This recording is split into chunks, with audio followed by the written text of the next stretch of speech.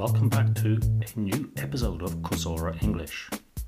Can you believe it? This is already number 5. In this episode, we'll be looking at phrasal verbs, but in a different way, because I'll be telling you a story, and including the phrasal verbs into the story as I go along. So this true story is about an afternoon when I was walking down one of the main avenues in Budapest in Hungary, together with a friend, and we just stumbled across something on the pavement. I hadn't even noticed, but my friend pointed towards the pavement and he told me, "Hey, look at this. There's a wallet." And there we were, confronted with a dilemma. What to do? Well, we had to figure something out. We had to figure out, what should we do? Should we pick the wallet up? And then what? Should we just leave it there? I mean, we were just walking down the avenue, minding our own business, as one does, and then came this wallet. We never asked to be involved with a wallet. You may have come across this situation already, when you've got the angel on one side, the imaginary devil on the other side, telling you what to do.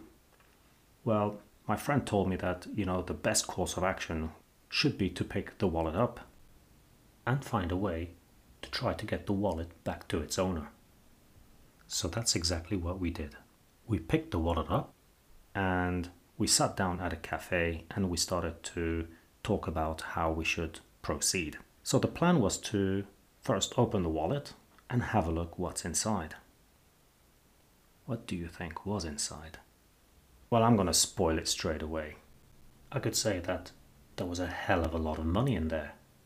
However, in reality, there was nothing. There was no cash. No money whatsoever. However, there were clues. There were clues as to the identity of the owner of the wallet. So that was a good first start, because our plan wasn't to get rich on this wallet. It was just about getting the wallet back to its rightful owner, right? And since we couldn't see anyone frantically walking up and down a particular section of the pavement, looking for something they may have lost, we decided to embark on a little journey of becoming temporary detectives. Let's try to find this guy. So we were looking for clues, and the first clue was a big one. We saw that he was an Australian citizen and no local address. And the worst thing is that I knew that the closest Australian embassy was about 300 kilometers away. So what was the next plan? We decided to first hit up the social media platforms, see if we can find him there. But no luck. The guy was just nowhere to be found. So what should one do after that? I mean, I've never lost a wallet in my life. So seriously, what should one do in these cases? We were thinking about finding a police officer and just hand the wallet over. But then maybe that would have meant filling out a lot of paperwork, a lot of red tape, right? You remember that one, right? But I certainly did not want to do that. So where else would people actually lose things? And then we just had a eureka moment. In public transport, right? So we just decided to head towards a metro station, also known as the underground station for some, and we just dropped the wallet off over there. Maybe indirectly we did help someone get their wallet back, because maybe even that night or next morning this guy might have gone to the lost and found department of the public transport, just hoping that someone might have found his wallet. And you know what?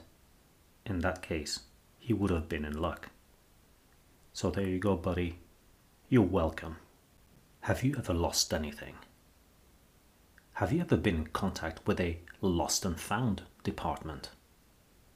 I hope you got lucky and found what you lost. And naturally, we can't finish this episode without a bit of humor, right? So hold on to your hats. Here we go. Because of this wallet example, I'm going to tell you a couple of money jokes.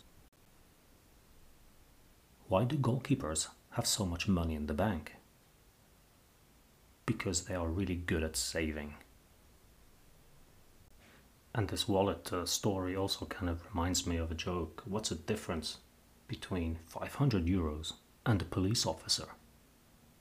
Well, nothing. Because neither of them are there when you need them. And then another, but very poor one. Where can you always find money? Give up? Simple. In a dictionary. So, all jokes aside, have you noticed the phrasal verbs included into the story? Have you noticed looking at, walking down, to stumble across, to point towards, to figure something out? What about the one where we had to pick something up? Or having a look? Coming across? Getting something back? To hit something up? Or even to hand something over? I certainly didn't want to fill anything out, but we just did drop something off. So there you go. This concludes this particular episode. I hope you enjoyed it and that it was useful. And I'm already looking forward to the next one. Until then, take care. Bye bye.